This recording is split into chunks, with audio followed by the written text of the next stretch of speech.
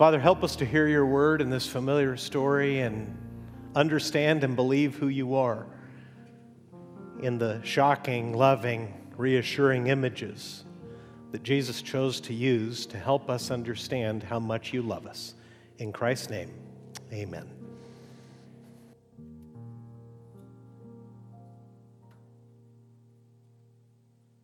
Well, good morning. Everybody okay? Welcome back. I'm going to ask you to open your Bible in one of the most familiar stories, perhaps the best known of all the stories, all the parables specifically that Jesus taught. I'm in Luke 15. And as soon as you see what it's about, if you've been in church for a while, if you've grown up in church, there'll be a temptation here for you to say, I've heard this story before. I will now scroll through Instagram for the duration of however long he intends to take, because I know this story and hopefully it won't be terribly long and we can go to lunch at a decent hour and at least beat the Presbyterians to the buffet. I'm going to ask you not to do that, but to try to listen to the story as if for the first time. Because once you understand its meaning, it's one of the most reassuring, comforting, and also challenging stories that Jesus ever told. And the reason he told it has been building in Luke's gospel for several chapters now. In Luke chapter 9, Jesus determined to go to Jerusalem. And the rest of Luke's gospel is Jesus' progress toward Jerusalem, knowing that there he's going to be subjected to false accusations, and the pressure that you're going to hear in this story is going to rise to a crescendo, and the machinery that he's facing down with these stories is going to be organized and bold enough to kill him. And after a complete mockery of a trial, Jesus is going to be falsely accused. He's going to be lied about. He's not going to say a word in his own defense. He's willingly going to die on a cross, and then, Luke tells us at the end, rise from the dead to prove that everything he said was true, that he alone can save. But for now, we're in Luke chapter 15, and Jesus is dealing with some self-righteous people. Self-righteous people are the most common kind of people. You ever discovered yourself being self-righteous? I heard no over here to my left, and I'm afraid to look. The truth is, we're all self-righteous. Everybody thinks they're right. And the great question of how can I be right with God and people, everybody's doing their best. And that's what they tell themselves, and that's what they tell others. And we kind of hide behind things that are true but meant to be dismissive. When we know we're not right and we're not righteous, we say little things like this: nobody's perfect. And then, we're all just a bunch of nitwits and everybody will be okay. Just take me as I am, right? You could start listening to popular radio and popular music that way. You'd be surprised, even in love songs, how often the invitation is, take me just as I am. And if you're not willing to, well, there's the door. There's somebody else waiting, I'm sure, to take me as I am. Self-righteousness is really one of the most defining things about human beings. And the self-righteous establishment is angry with Jesus. It's never been hard to rile up self-righteous people, and that's exactly what's happening in Luke chapter 15. If you look with me in verse 1, you'll see the reason. It says, now the tax collectors and sinners were all drawing near to hear him. And the Pharisees and the scribes grumbled. That's the problem. And there's a few words there that escape our immediate attention because we weren't living at this time. Jesus says that the tax collectors and the sinners were getting close to Jesus, and they were listening to him. Tax collector doesn't sound like a bad job in these days. It was a terrible and shameful job in Jesus' time because the Roman Empire had conquered Israel and much of the known world at that time. And the way they financed the occupation in the empire was they basically created what you could think of as tax farmers. You could buy, if you had enough money and not enough shame, you could buy a franchise to collect taxes for the occupiers. And here was the understanding.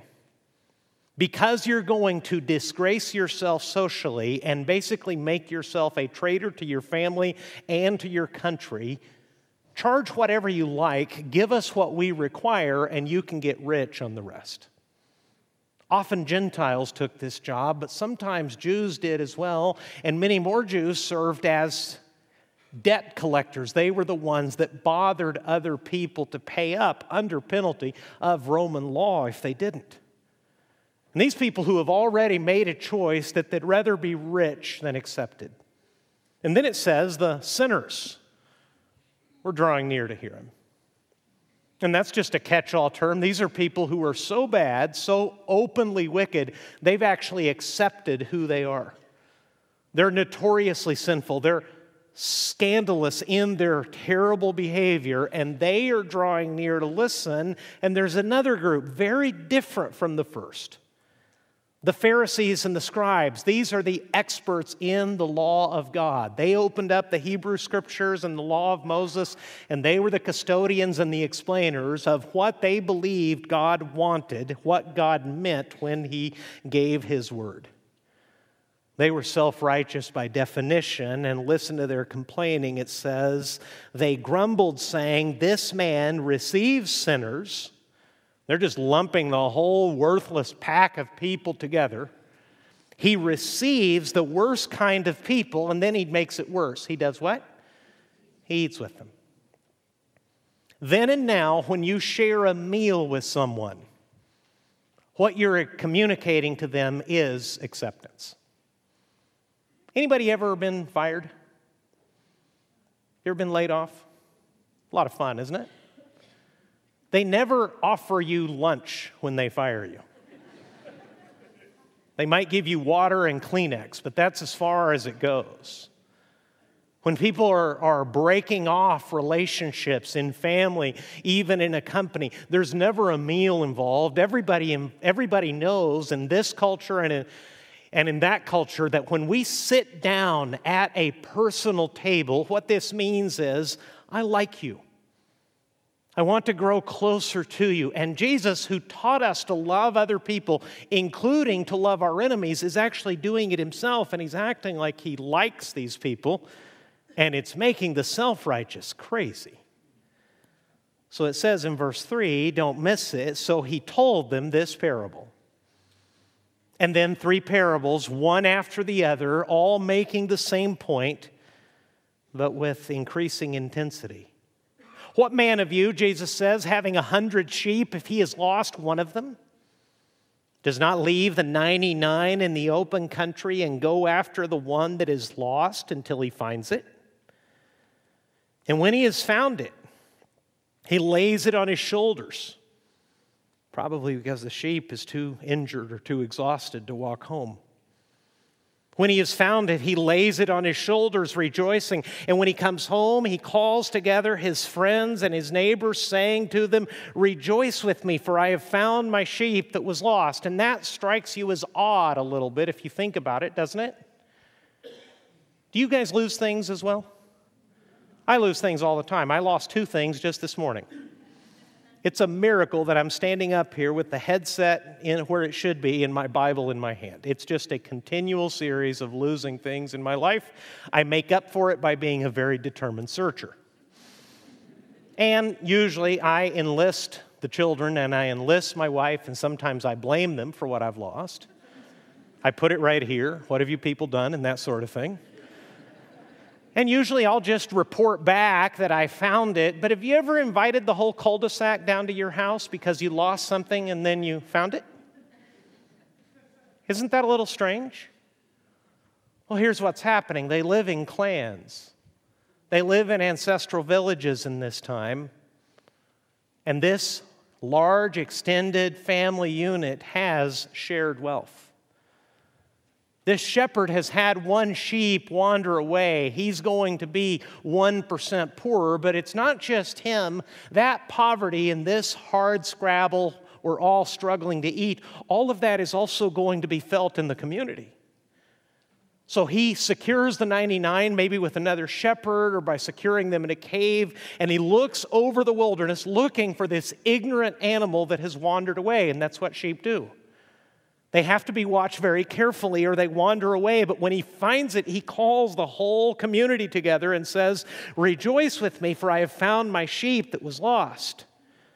Here's Jesus' point. Jesus never tells a story just to entertain. He always has a life-giving point in it. Just so I tell you, there will be more joy in heaven over one sinner who repents than over 99 righteous persons who need no repentance. Do you know anybody who doesn't need to be sorry for something? Could you find 99 people who are in absolutely no need of repentance before God? Does that person exist? Person doesn't exist.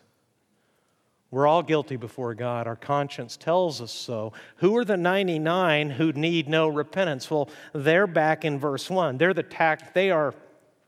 In verse 2, rather, they are the Pharisees and the scribes who think they need no repentance. He tells another story. Or what woman having 10 silver coins, if she loses one coin, does not light a lamp and sweep the house and seek diligently until she finds it? Some of you went to Israel with us on one of our trips. You may remember the synagogue in Capernaum and the stones that made its foundation. It's some 2,000 years old, but those stones are dark black. That's what they built with in this part of the country. This woman has found herself in a mess. There's no electricity. She's dropped one coin, and you'll notice the costs are mounting. How many sheep were lost?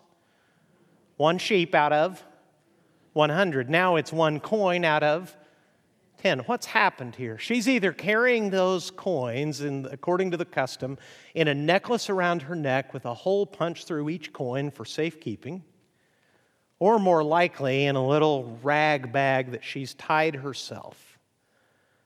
And 10 coins doesn't sound like much, but in the culture of the day, that might be enough to feed her family for about 2 weeks.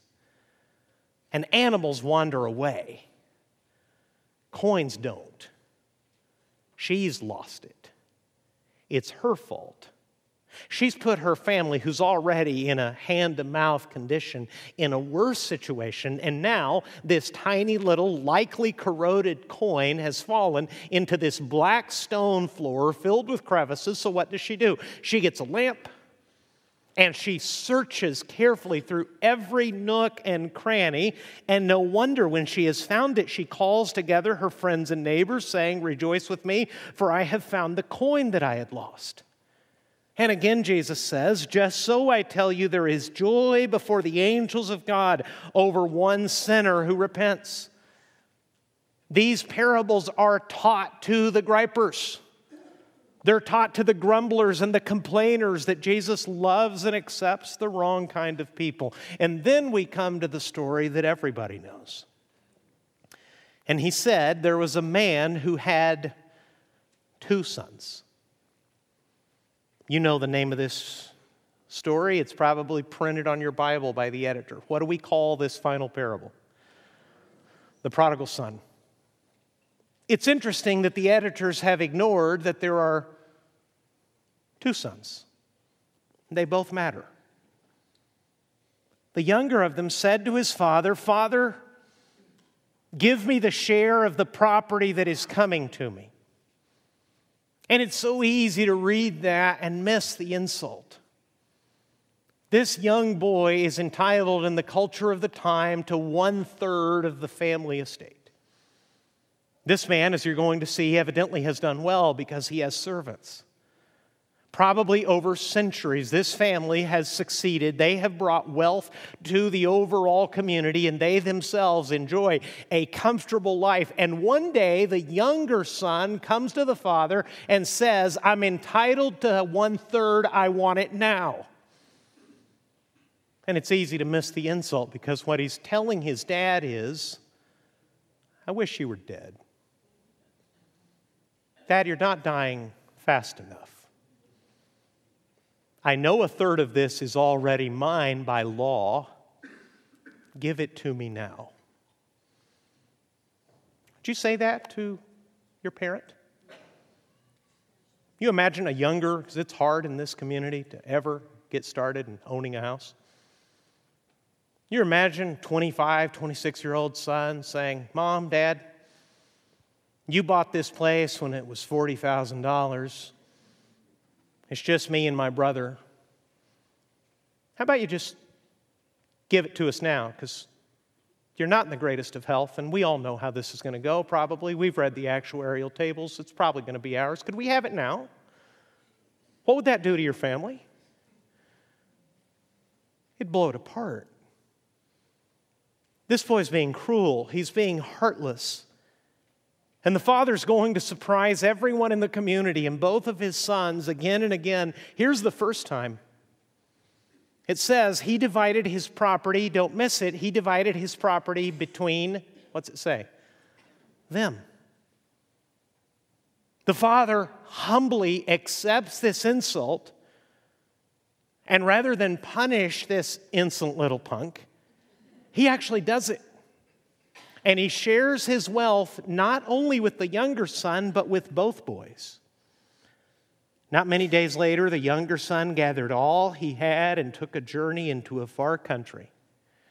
The Greek is really instructive. It basically means he left his own people. And there he squandered his property in reckless living. See, the rebel at least was honest.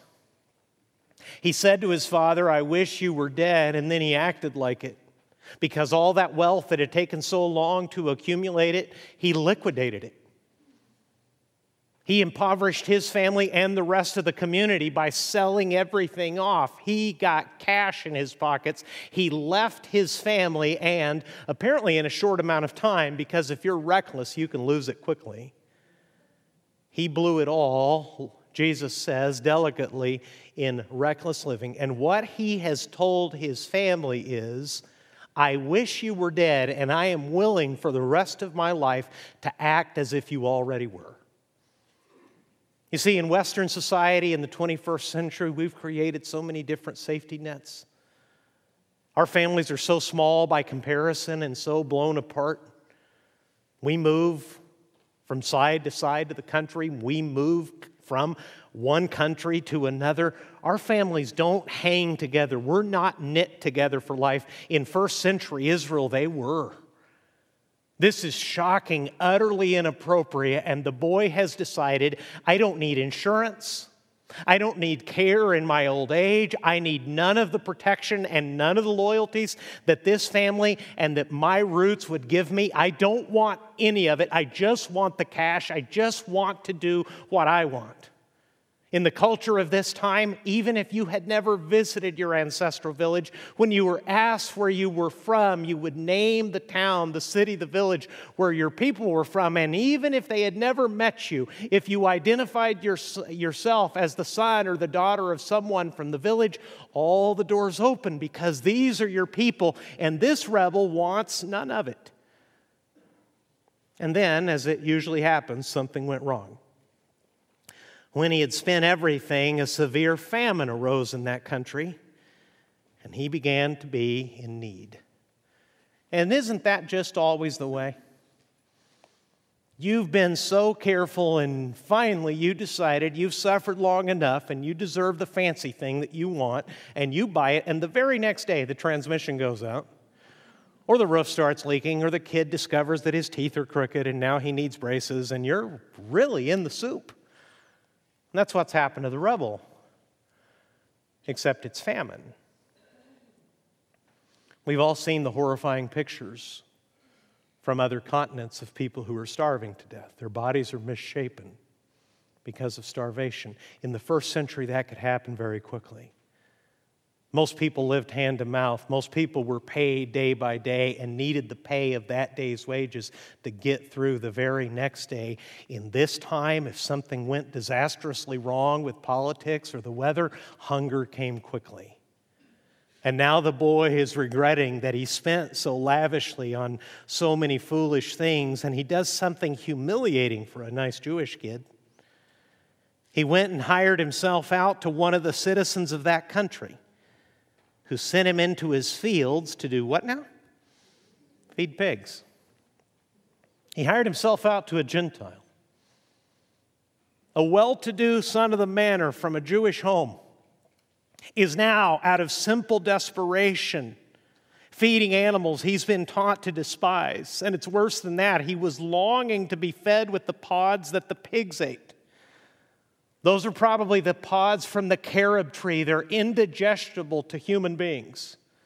The pigs can eat them and live off them. Human beings can't. And the worst part, the cruelest part in the story perhaps, is at the end of verse 16. He was longing to be fed with the pods that the pigs ate, and no one gave him anything. Every culture has a way of enforcing its norms. Maybe you had a cultural anthropology class that taught you that at some fancy college, but you've all lived it, even if you hadn't heard that term before. Let me give you a simple explanation that you've experienced. Have you ever gone to a movie and the lights are out, the movie's going, and someone somewhere won't stop talking? Ever had that experience? He's breaking a social norm, because the norm is once the movie gets started, you put your phone away and you shut up. Because none of us are paying money to hear you talk and gripe about your boss. We're all here to watch this Death Star blow up or whatever movie you happen to come in to see. How are those norms enforced with the talker? What do people begin to do? Okay, you guys are pretty serious, because that's true, but usually you give them the courtesy of a half turn. You just let them see the side of your head, right? You don't want to embarrass them with the full turn. If they don't respond and go, sorry, or just shut up, then you might give them the full turn. And there's an awkward moment, and then you guys are actually pretty hardcore. Then comes the shushing. And what if they still keep talking? Have you ever had that experience? Someone somewhere may shout in the darkness, "Hey, shut up! Here to watch a movie."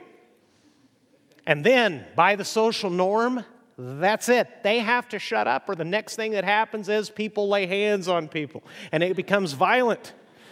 I saw it happen once at a movie theater. They told us never to go to that movie theater in Pomona, but there we were, and that's why they told us not to go there. In the social norms of Israel, this boy's getting exactly what he deserves. They know who he is. They know where he's come from. They know what shameful things he must have done to be feeding these pigs. And people are enforcing righteousness by refusing to give him anything to live. And in desperation, he makes a decision. When he came to himself, he said, "How many of my father's hired servants have more than enough bread, but I perish here with hunger? I will arise and go to my father and say to him," he rehearses, because he knows this is his life on the line, "Father, I have sinned against heaven and before you. I am no longer worthy to be called your son. Treat me as one of your hired servants." I want you to think carefully through what he's doing. He was once a son. What's he doing now with his dad? Try to put this in your own words. This is a good Bible study skill. I always tell people who teach the Bible, ask yourself how you would explain it to an 8-year-old boy. Not an 8-year-old girl, because they're much sharper at that age. You want to make sure that you can explain it to a boy. What's this kid doing? Is he asking back into the family? What's he want? He just wants work. In the culture of the time, what he's probably actually asking is, "Father, will you remove my social shame and allow me to be apprenticed to someone in the neighboring village? Because I don't know a trade, but if you'll give me permission to be nearby, I'll learn something and come back and work as one of your servants for the rest of my life. I'll never again consider myself your son. I know I blew that." and he makes the long walk home. He arose and he came to his father. But while he was still a long way off, his father saw him and felt compassion. And speaking as a dad, reading that as a dad, I think I understand what I'm being told here. His father saw him a long way off and recognized him. There's no way of knowing. It's not the point of the parable, but this seems to be a wealthy family. He may have been gone for a very long time indeed. He may have held on against hunger for as long as he dared. But now he's walking home, and reading that as a father, I understand what's happening to the dad, because I can pick my boys out of a crowd even if I can't see their face. I've known them literally all their lives. I've watched them grow up. I know how they walk. I know how they move. And even without seeing their face, I can say, that one right there, the one that walks like that, that's my boy. And what the father does next is humiliating to himself. It says in verse 20, while he was still a long way off, his father saw him and felt compassion and ran. And see, we run toward our kids and run with our kids so much. One of my boys was growing up. We had this little routine. When he finished a little league game, would race to the snack stand. That's so common that you don't see the shock in that story, but that's because you don't live in first century Israel. You see, in this culture, once a man reaches about the age of 25, his running days are over. He's a man now. Men walk. Especially important men, especially property owners, especially people who have servants and staff. It's been decades since this man has run. It's shameful to run. Running is what children do. And especially with the clothing of that day, what he would have to do to run, and his legs and hips and knees were unfamiliar. It's been so long, he would have to pick up his robes and either hold them in his hands or, even more embarrassingly, tie them together and tuck them into his belt and expose his legs and run. And Dr. Bailey, who spent decades in the Middle East, who tells this story with such clarity because culture hasn't changed all that much from the tribes of that day to the tribes who still live there. When he comes to this part of the story, the villagers he's teaching are the most shocked. This is shameful, and here's why the father's doing it. He's doing it to spare his son. You see, the boy knows and the father knows that because of the son's shameful behavior, he has subjected himself to a cutting off ceremony called a kazaza in Hebrew. And what should have happened to that young man is, as soon as the little boys in the village saw him entering the land that he once said he no longer wanted anything to do with, as soon as he was in the clannish land where he said, as far as I'm concerned, you're all dead to me, the little boys in the village would start following him and taunting him. That's how they enforce cultural norms. That's how they taught people not to dishonor their parents in this way. It would sound like this. What are you doing here? Loser. Thought you were dead. We all wish you were. You smell like pigs, son. What happened? Things didn't work out with that other town? We heard you were going around with a beautiful woman. Where's she now? And the taunts all the way home when he would sit at the edge of the family property in the dirt and wait. And if the father had any self-respect, he would come out and say, you made your choice. Be gone. Or he might welcome him back under the most severe conditions. Maybe he accepts this bargain, but listen instead to what happens. While he was still a long way off, his father saw him and felt compassion and ran and embraced him and kissed him. And the son said to him, Father, I have sinned against heaven and before you. I am no longer worthy to be called your son. And that's all the father needed to hear. The father said to his servants, bring quickly the best robe. Who do you suppose that robe belonged to? Who would get the best robe in this house? The father would. And put it on him and put a ring on his hand and shoes on his feet. And again, things that are so familiar to us, but the ring would have been a signet ring. In other words, it's something that this boy is now authorized to do family business with. He's going to use the seal in the future the ring in the future to seal things representing the family. Shoes means that he's not going to be a servant. Because you could walk onto a property in the ancient world and know who the kids were and who the servants were, depending on one simple thing: who's wearing shoes.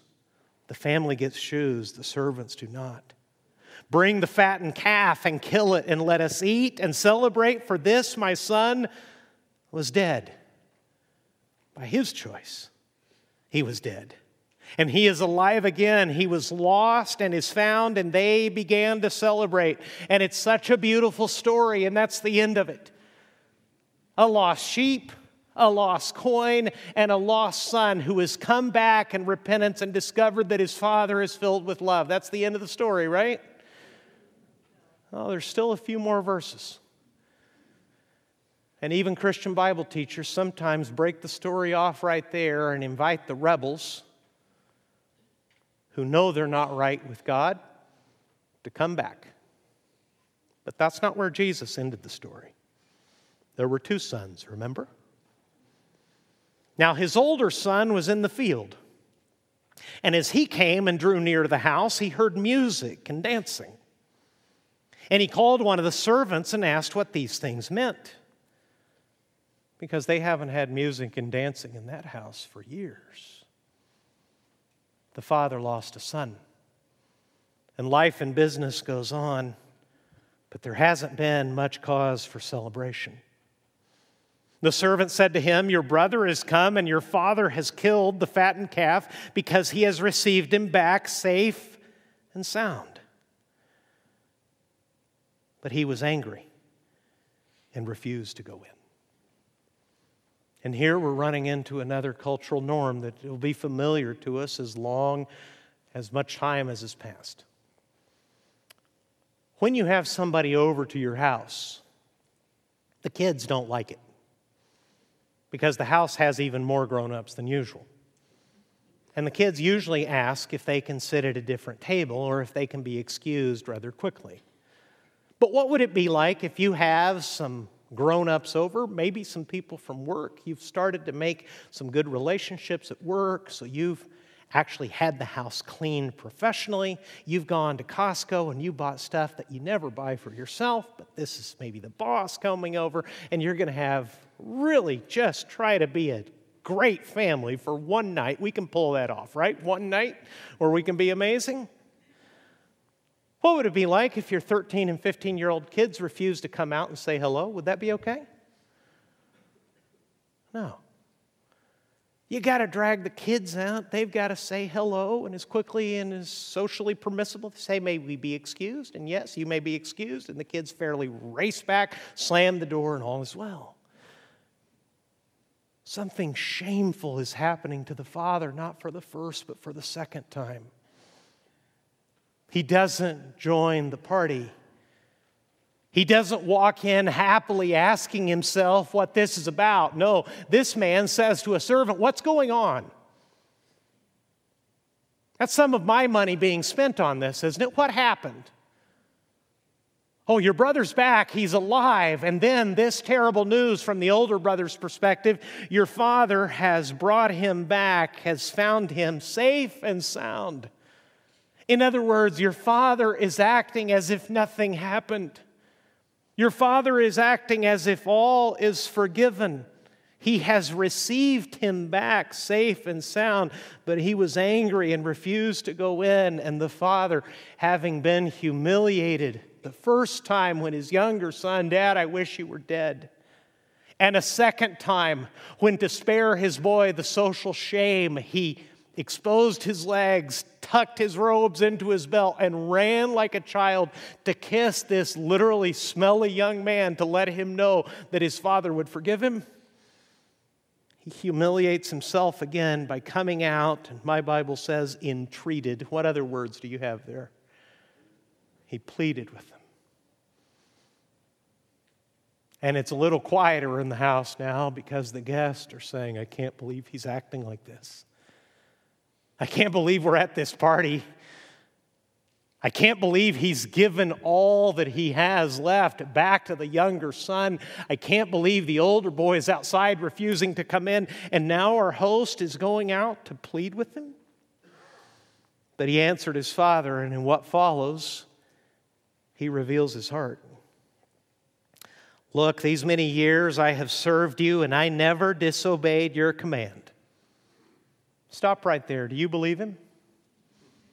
No, there's none righteous, not one, the Bible says. This older son is the Pharisees and the scribes.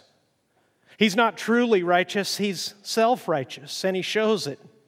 I never disobeyed your command, yet you never gave me a young goat that I might celebrate with who? With my friends. Why his friends? His family's not invited. And he said to him, verse 30, but when this son of yours came who has devoured your property with prostitutes. First time prostitutes are mentioned in the story. Why did he bring them up? He wants to hurt his father. His father has been awake many nights wondering what's going on, wondering if the boy who said that he wished Dad were dead is actually dead himself. Now his older son, under the sound of the music, says, my brother's a whoremonger, Dad. He impoverished our family and wasted your money and wasted my money by spending it with prostitutes. And this is what you do? You kill the fattened calf for him? Listen to the plea. Son, you were always with me, and all that is mine is yours. And that's true. It was fitting to celebrate and be glad, for your brother was dead and is alive. He was lost and is found. Happy ending? We don't know. You see, the bigger story, the most intense story, ends on a cliffhanger. It's been getting worse and worse. There was a lost sheep, 1%. There was a lost coin, 10%. There was a lost son, and we would never say 50% because it's a son. And no matter how many you have, you always want to have your children. You never content yourself with the loss of a child, saying to yourself that you have more. Your heart always aches for the one who is gone. And the story ends right there because Jesus is talking to both rebels and self-righteous and putting the self-righteous at a crossroads. These tax collectors and these sinners, these notorious people who have come to me and that I welcome at the table and I treat with love, they know they need forgiveness. You apparently don't. And if you keep reading the Gospel of Luke, these who behave as the older brothers are not going to welcome the Father's love. They're actually going to rise up one day and kill Jesus, God's own Son. Why did Jesus tell these stories? To make this simple point. The love of God is extravagant. The forgiveness that the Father gives is extravagant beyond measure. The younger son actually returned to greater conditions than he had when he first disowned his family and sinned against God. God is extravagant with his forgiveness. That's why if you've welcomed it, you need to resist and push away shame and guilt for the rest of your life. Because the Father himself, acting through the death and life of his Son, Jesus Christ, has taken all that shame and guilt upon himself. He's paid the price for it so that in return he can be totally extravagant, reckless, prodigal, generous with his forgiveness toward you. The real question in the story is not whether God will be extravagant to forgive, but who in the story is going to accept that they need his forgiveness. You see, this parable is like a big house, and everybody's inside it somewhere. There are those rebels who are willing to admit that they have sinned against God and against other people and are willing to come home confessing as the rebel did. And there are many more, believe me, many more self-righteous than rebels who say, I'm doing well enough. When I came to Christ, twice, when it was time for me to confess myself a sinner and entrust myself to Jesus for salvation, twice, even as a child, I stopped praying and said, good enough. Nothing to feel sorry for. And I'm glad that God's grace reached me and broke me when it did. Otherwise, I don't know what ever would have happened to me. And you might be in the same position. You're either a rebel who is going to never believe that God could love him this much, or you're a careful rule keeper who doesn't really truly feel the weight of the distance between yourself and the Father. In either case, the invitation is to come in, accept the Father's love, and join the party. The real challenge is whoever will agree with God that they need him. Let's pray. Let me talk for just a moment to the possible rebels in the room. Maybe you've been coming to church hoping that there can be forgiveness for you. I hope you've understood there is. And if you haven't trusted Christ, you can do so this morning. You can take that young man's prayer as a model and say, I've sinned against God. I'm sorry, please forgive me. Or maybe more likely in a church service on a Sunday morning, it's much more likely that there are rule keepers here. Some who are thinking that this coming to church is just part of keeping the rules. And you don't disagree that you've done a few things wrong, but not like others. Not so much that you would need to confess yourself a sinner, helpless, unrighteous, kind of person who cannot ever possibly save themselves. That's it. That's all there is. Everybody needs God's forgiveness. It's just that some have been broken and hurt so much that they accept it. And others who are still trying, still doing their best, still hoping that someday there'll be enough. They're the ones at the end of the story that leave us wondering whether the older boy ever came inside the house. So I want to give you just a moment, whatever your situation, if you are not entirely sure that you have peace with God, that you'll turn to him right now. And say, Father, I see myself in that story. I too have sinned. I've done wrong. I've been rebellious. Or I've been self-righteous. And I thought I could be good enough for you. Better than others. I'm wrong. I'm sinful. I've sinned.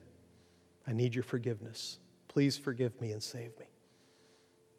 Make the death and the resurrection of Jesus apply in my case and celebrate over me. Father, whatever the mixture is in this crowd, and there's always rebels and there's always self-righteous, I pray that you would call anyone who still needs you home.